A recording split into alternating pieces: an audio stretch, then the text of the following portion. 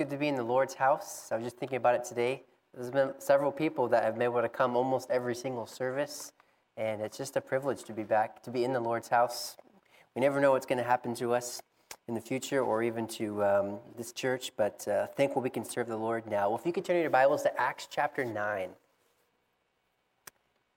Acts chapter 9, a very familiar passage, I think, to most Christians here.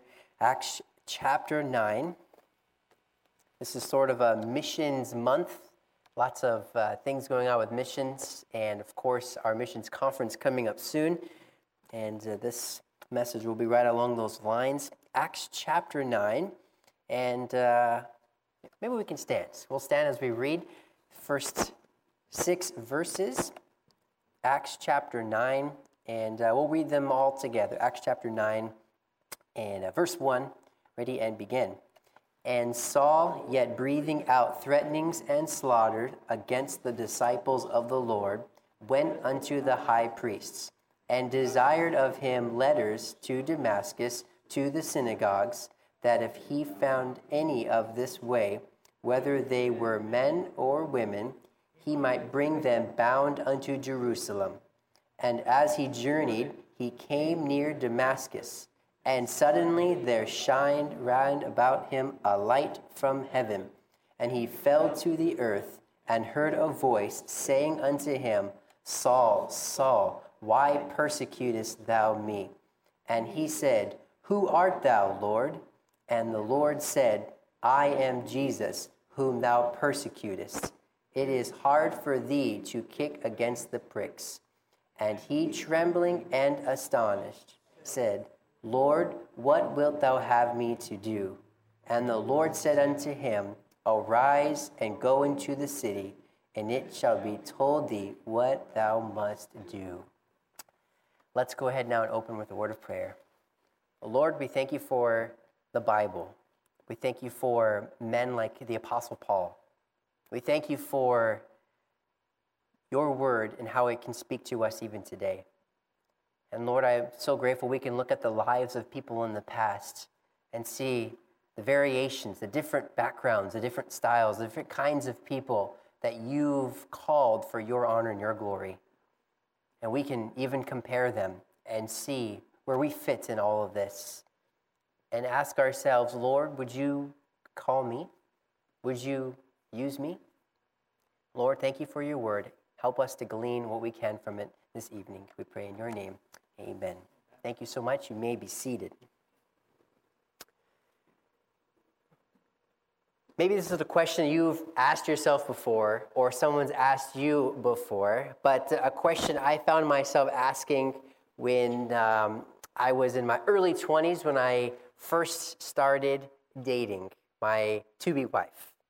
The question often I would ask myself is, how will I know when I'm in love? Now, that may sound like a strange question when you're dating somebody. Usually, at least all the friends I had, it seemed like within the first week or two of dating, they would pronounce their love to their girl. And it seemed strange to me. It took me almost 3 years to say I love you to Lydia. And I know that sounds strange. And let me explain myself before you think I'm crazy, okay? For me, this word love was such a strong word that I wasn't willing to say it unless I knew 100% for sure that I was going to marry her. I didn't just want to say I love you to just anybody. I wanted to say it to the person that I would marry someday. So really what I was struggling with is, do I love you enough to spend the rest of my life with you? That's how I was processing it in my head. And I remember even before all this happened, I was about 21. And as most of my 21-year-old friends in college who didn't have girlfriends and didn't see, we thought, man, we're 21. We don't have girlfriends. We're just going to be single the rest of our life. You know, we're too old now. We're past the point of finding the right one. And of course, we realized how young we truly were and how much more of our life we had still yet to live. And God would bring her into my life. And I remember asking my dad. He was the one I'd usually go to for advice first. And I would say, Dad, how did you know that you loved that you loved Mom? How did you know that you loved her? And he thought about it for a second, and he just said, well, Tim, you just know. Thanks for nothing, Dad. That really helped. Let me just write that down, and let me just use that someday. Dad, do you have any other advice for me? No, Tim, you just know. Like, all right, hang up. Let's try someone else. That's how most people do counsel, right? Well, you didn't give me the counsel I want, so let me find someone else that will. So who do I call next? Call Mom. Mom's always a great counselor. I call my mom. Mom, how did you know that you love Dad? How did you know? She waited for a second, and she replied, Tim, I just knew. Did Dad talk to you? Did he tell you to say that? This is not helping me. I remember asking people in this church, because I was here at this time, and asking friends around, like, how did you know? When did that moment come? Did you feel anything? Were there those fireworks, the butterflies? Like, how did you know? And everybody's reply was the same. I just knew.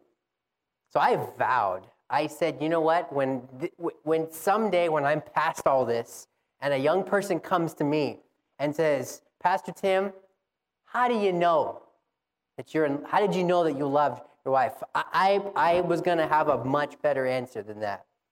Well, obviously, I did get past all that, and years would go by.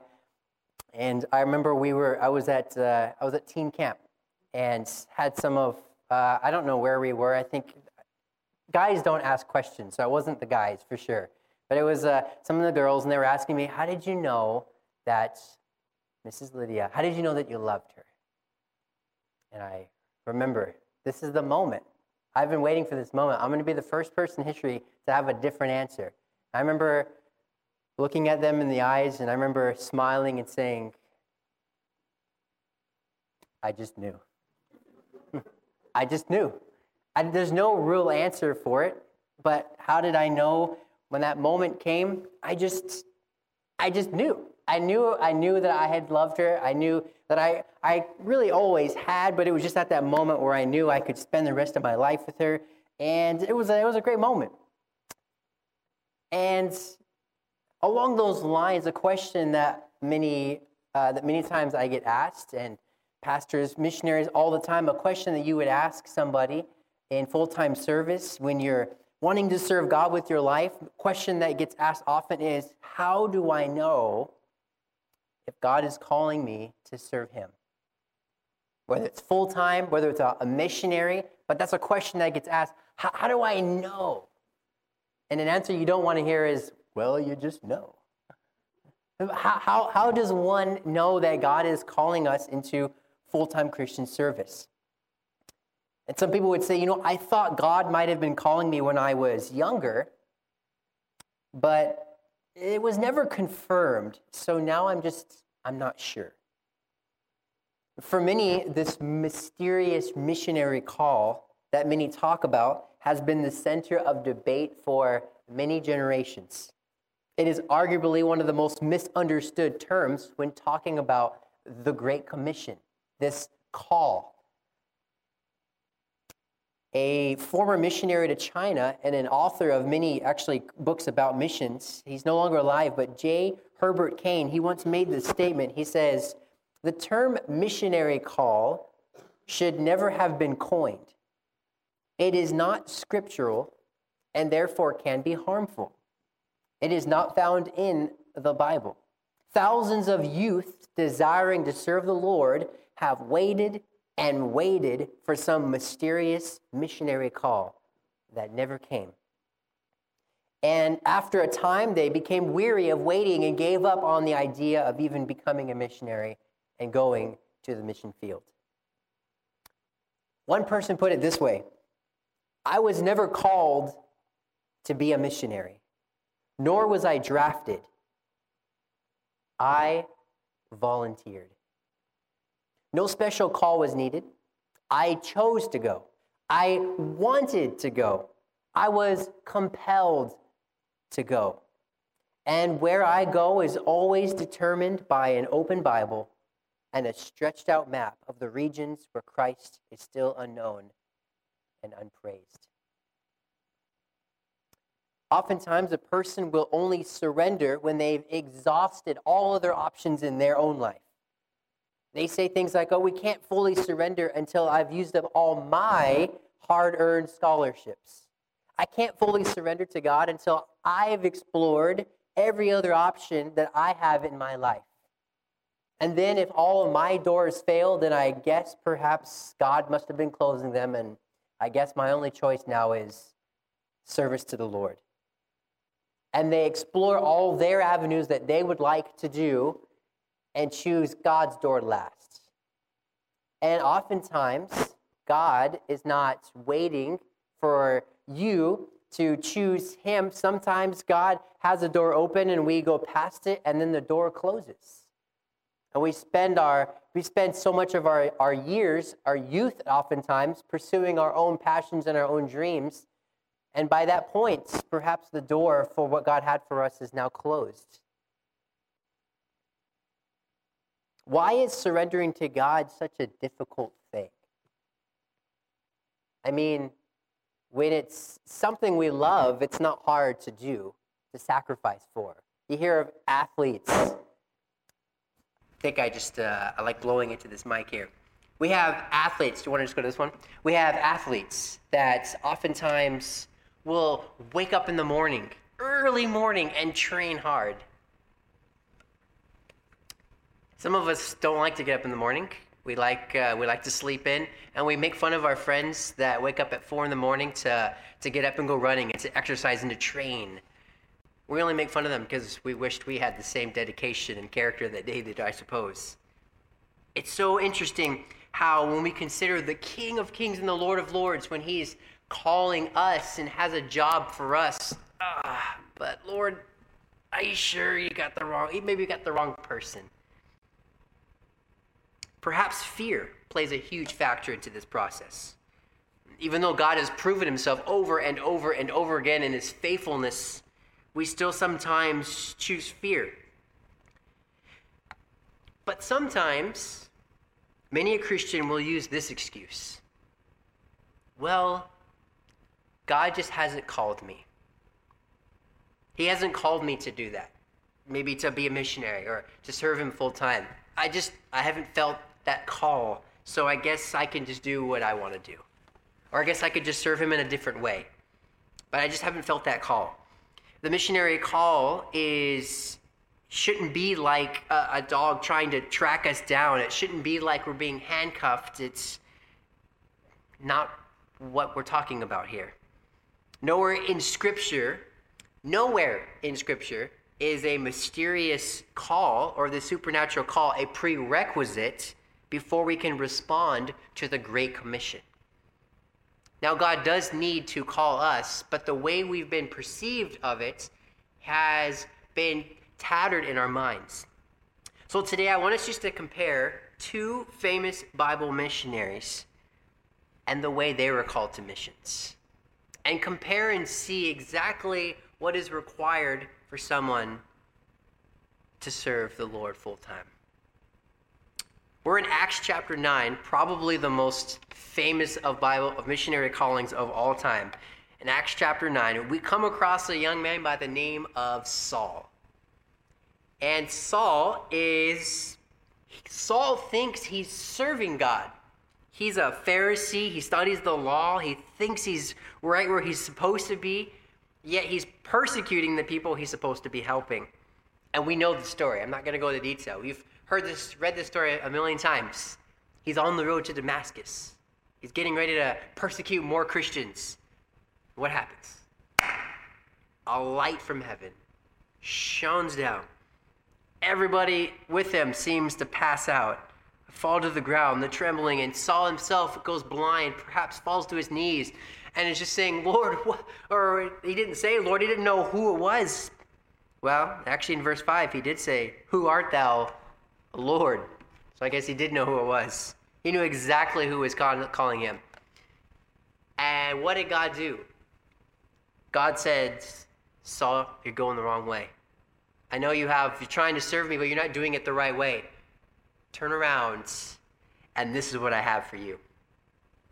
We look at an amazing story like this, And sometimes this what gets put in our minds. We think, okay, so I must not be called to God. I must not be called to service because I don't remember having a bright light shine down from heaven on my face. Now, I know that's an exaggeration. No one's really expecting that. In fact, if that did happen, we would probably be more scared than we would be willing. I think if a bright light shone down on us because of Hollywood, we think alien invasion or something. Or we think, man, I must have had too much coffee this morning, or what's wrong with me? And sometimes, but we oftentimes expect the calling of God to be something like this. For our hair to stand up on our heads, not on our head. Well, yeah, I guess stand up on our heads for this amazing feeling or something to come across our life in order for the call of God to be upon us. But that's not always the case. But there are other instances like this in the Bible. You remember Moses and the burning bush? In Exodus chapter 3 in verse 1, it says, "Now Moses kept the flock of Jethro, his father-in-law, the priest of Midian, and he led the flock to the backside of the desert and came to the mountain of God, even to Horeb. And the angel of the Lord appeared unto him in a flame of fire out of the midst of a bush. And he looked, and behold, the bush burned with fire, and the bush was not consumed. And Moses said, I will now turn aside and see this great sight." I wonder if he talked like that in his head. I will now turn aside and see this bush. So he did. He went and he saw the bush, and when he got closer, guess what happened? Out of the bush, the Lord spoke. And when the Lord saw that he turned aside to see, God called unto him out of the midst of the bush and said, "Moses, Moses." And he said, "Here am I." See, that's the calling that we're looking for right there, right? I'm waiting for a moment where I hear, Tim. I mean, that's, well, either I'm going crazy or that's as clear of a calling as you can get, is an audible voice. What about Samuel?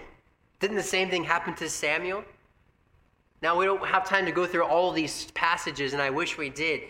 But in 1 Samuel chapter 3, we see here that Samuel, the Bible says that Samuel had not heard the voice of the Lord at this point.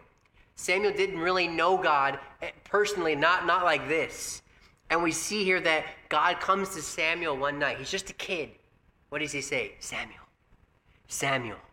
So Samuel wakes up and he thinks it's Eli, the high priest, who he's living with. And you know the story. 3 times this happens, and he runs to Eli all 3 times and says, "Eli, look, I'm hearing voices. Are you sure it's not you? Do you talk in your sleep? I didn't know about it." And the 3rd time, Eli said, "Uh-oh, I think God's trying to speak to you." And I only say uh-oh because God hadn't spoken to Eli in a long time. So Eli says, "I'll tell you what, this is what you need to say. If you hear the voice again, if you hear your name called again, you say, 'Speak, Lord, for thy servant heareth.'"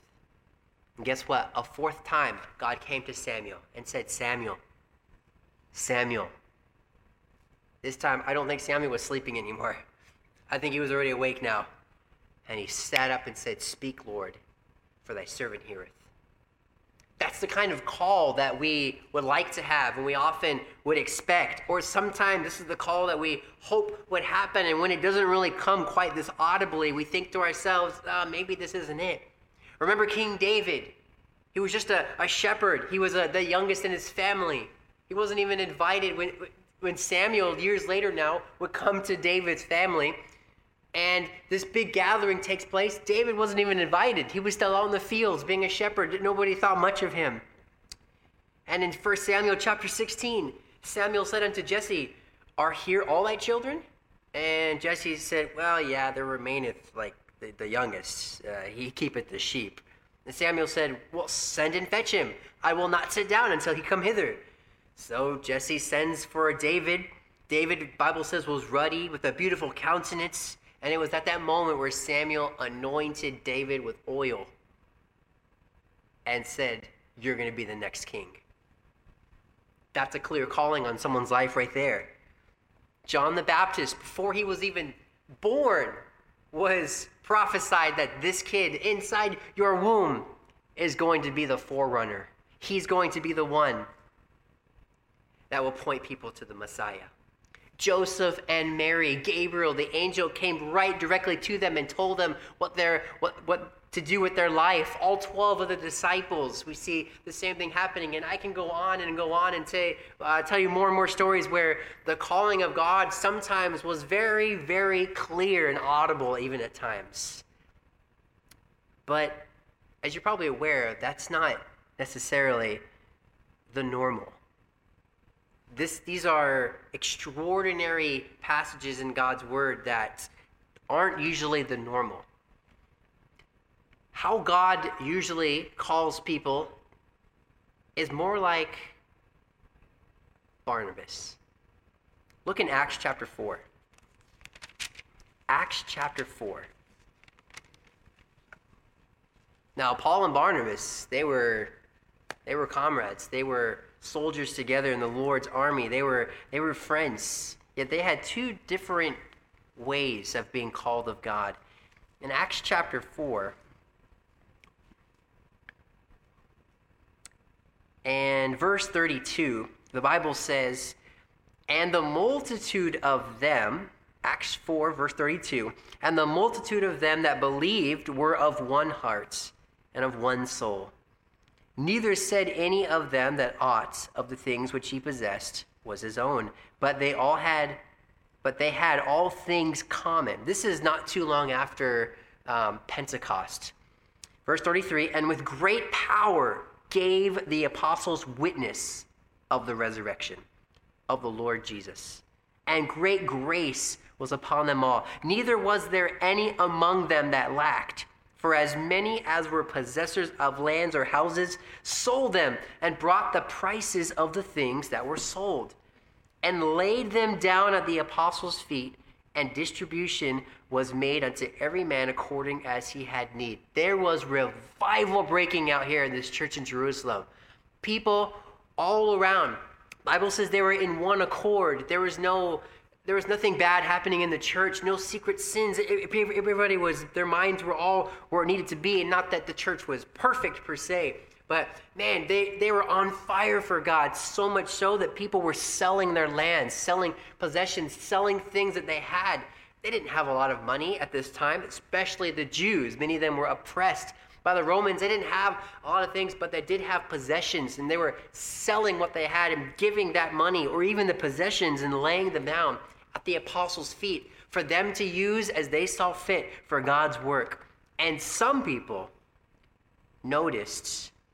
were noticed above others. Verse 36, "And Joseph, who by the apostles was surnamed Barnabas, which is being interpreted, the son of consolation, a Levite, and of the country of Cyprus, having land, sold it, and brought the money and laid it at the apostles' feet." This is the first time we hear of this guy named Barnabas. Now he comes back several times all throughout the scriptures here in the book of Acts. But the first time we see him is being in a church that's excited, that's giving, a church that's excited for missions, a church that's excited to see things happen, to see things accomplished, to see things done. Barnabas is just in the middle of all this taking place and happening, and his heart is revived. His heart has a desire to serve the Lord. And Barnabas comes to a point where he says, "Man, I have this property." I don't know if he had multiple properties. It says here that his family was from Cyprus. Maybe he sold a property from there, which was a bit of a ways from Jerusalem. I don't know where his property was from, but the Bible says that he sold his lands and he laid the money at the apostles' feet. He came to a point where he said, "Earthly possessions mean nothing to me. Only that my life can be used in service unto the Lord." You see, at this point in time, we don't hear of an angel coming to Barnabas at night, knocking on his door, saying, "Hey, Barnabas, get up. I got to tell you something. God has called you to be a missionary." Not only that, but there's this crazy guy named Saul who's persecuting everybody. You're going to be the one to train him. Isn't that great? Barnabas didn't appear to have this moment in life. So what are you getting at, Pastor Tim? The Apostle Paul, like the Apostle Paul, sometimes the call of God is very clear and at a very specific time in one's life. Sometimes it happens. But oftentimes, the call of God is collected over a period of faithful service unto the Lord. Somebody who's faithfully serving the Lord over time can't help but keep giving themselves unto the Lord. Barnabas perhaps started out with his salvation, believing on the Lord, then started attending services, and then started listening to the apostles preach, and perhaps got a copy or so of the scriptures that he was able to have, and he perhaps started reading and started studying, and it was these faithful steps unto the Lord. Eventually, people started giving towards the church to help witness, to help present the gospel, missions giving, if you will. People were giving, and Barnabas perhaps started to give a little bit more and give a little bit more, and eventually he just said, man, I can't give enough, and he sold his land and he gave even more, and the more he gave himself to God, the more that God was using Barnabas, and it wasn't really a specific moment in time that God had called him. It was just over a period of faithful service unto the Lord that all of a sudden Barnabas found himself serving God full time. That is a more common look at the call of missions. You ask a missionary today, how did God call you?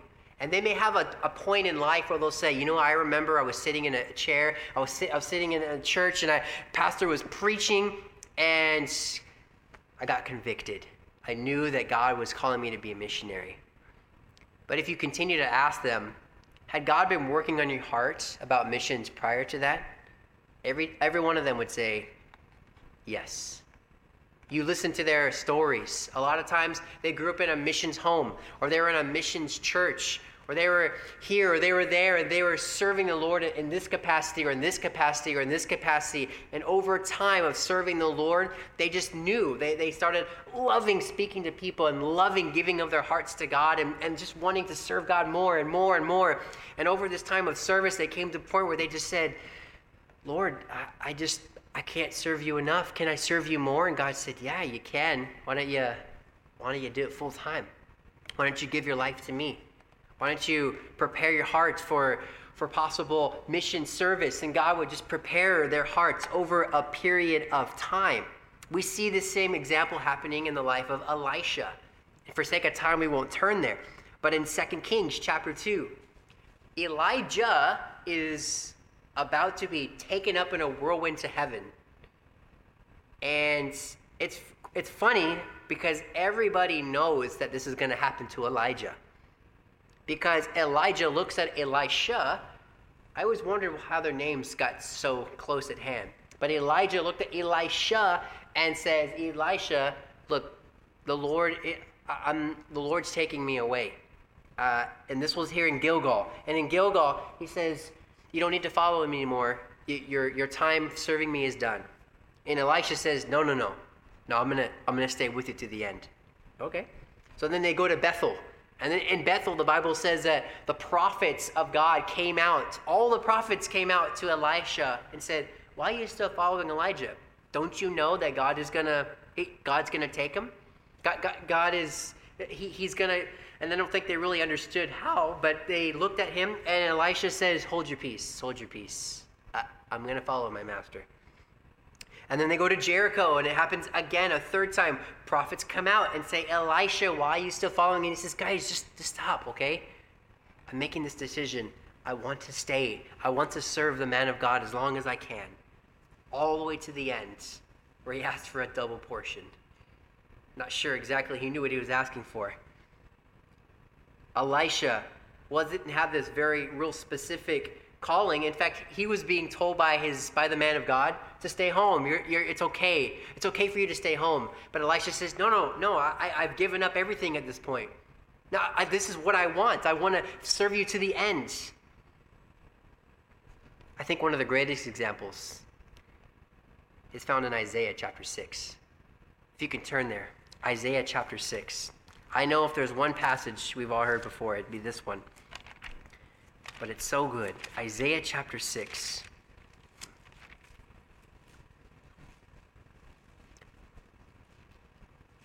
Here Isaiah, in the year of Uzziah, in the year that Uzziah died, he's taken up in this vision of the Lord, and he's sitting, he's listening to the Lord speak. In Isaiah chapter 6, we see here all these amazing things taking place, but we're just going to skip right down to verse 8. So Isaiah is sitting, and God isn't speaking directly to Isaiah. Isaiah is just overhearing this, because look what it says in verse 8. Also, I heard the voice of the Lord saying, whom shall I send, and who will go for us? So Isaiah is just there in this vision, and he's hearing God speak, and he's saying, who will go for us? Who will volunteer?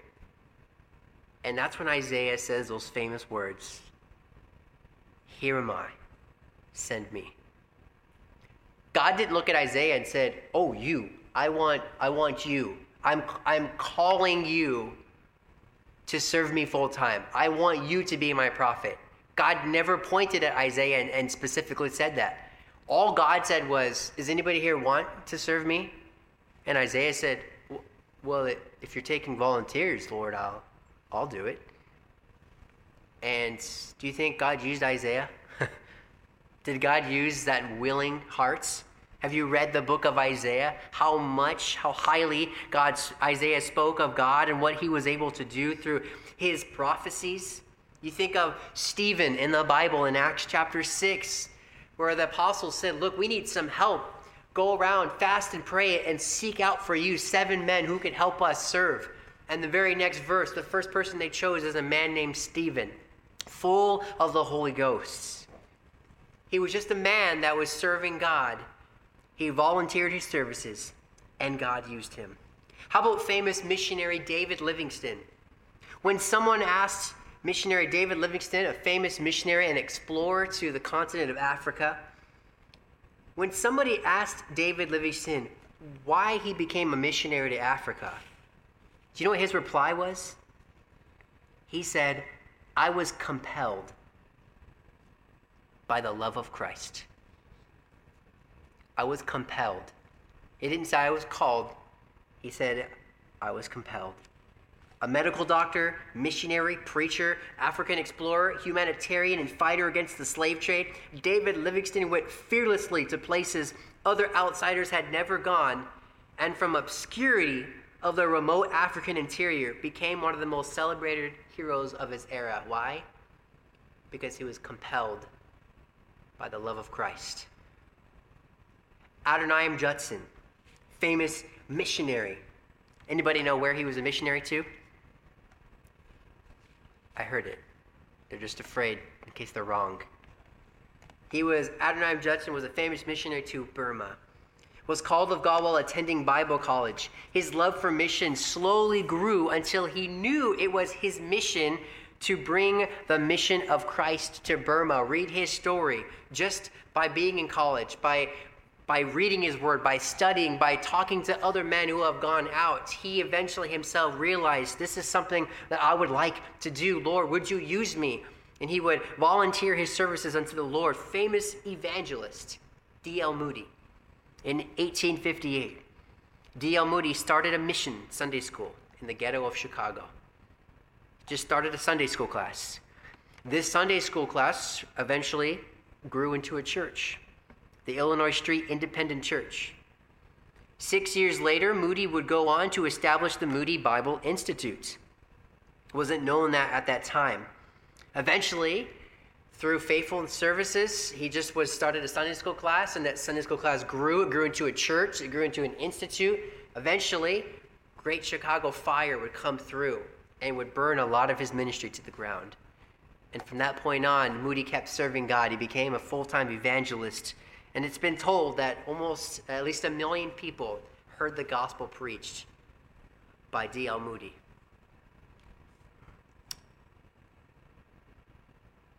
This is our missions month. We've been hearing a lot about missions, about the call to missions. And I simply wanted to bring up this simple idea for you to consider today, the call of God. The call of God may not be a bolt of light from heaven, but it usually comes from a life of service to Him.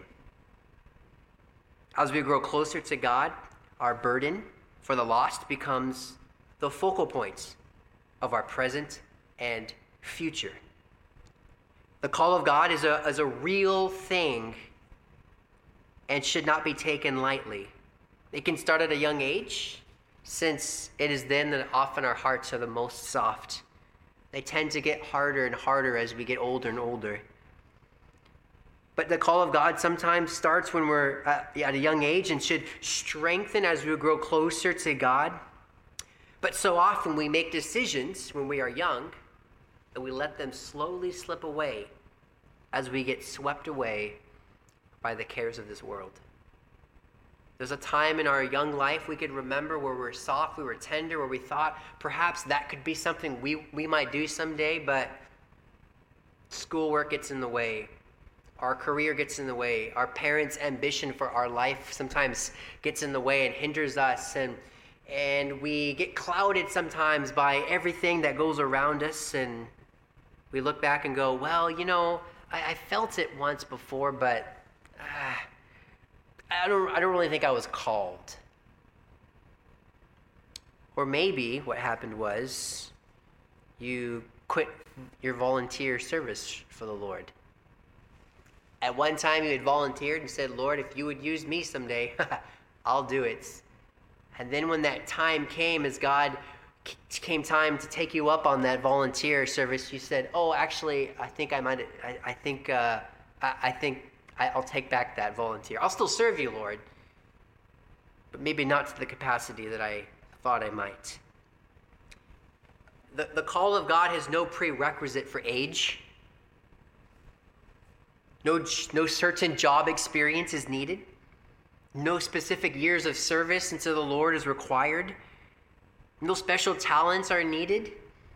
The only prerequisite needed for full-time service: salvation and a burden for people's souls. Do we have that burden for people? Now, the amount and the ability in which we can serve the Lord may depend a bit on our pasts, but when it comes to giving your heart to God and serving Him full time, it really comes down to our love for God and our love for the lost. We live in a day and age that's crazy. The world is topsy-turvy, it's turned upside down, and it's easy for us to lose focus on our main objective here on earth. What is our main objective as a Christian? To preach the gospel. To tell the gospel. That's why we're here. And I can't help but even look at my own life and say, how often am I presenting the gospel to people? That's the reason I'm here on earth, is to preach the gospel, to point people to Jesus. That's our mission. Are we even doing what we're supposed to be doing for God? At the very least we can do is give to those who are going. But as we give, we should be asking ourselves, Lord, what more could I be doing? What more could I do? When a missionary presents their field, it should burden you for the lost. When pastor preaches on the lost in Surrey, and when he challenges you to come out soul winning and to do your parts, I know we've got restrictions and things taking place, but to at least consider, Lord, how could I pass out gospel tracts? How could I do more for you? So let me ask you this question. Where is your burden? Where is your calling? Or perhaps you've never been close enough to the Lord to hear Him calling you in the first place. Be like Barnabas. Serve God. Give your heart to Him. No need to wait for this mysterious calling. Just say, "Here am I, Lord," and send me.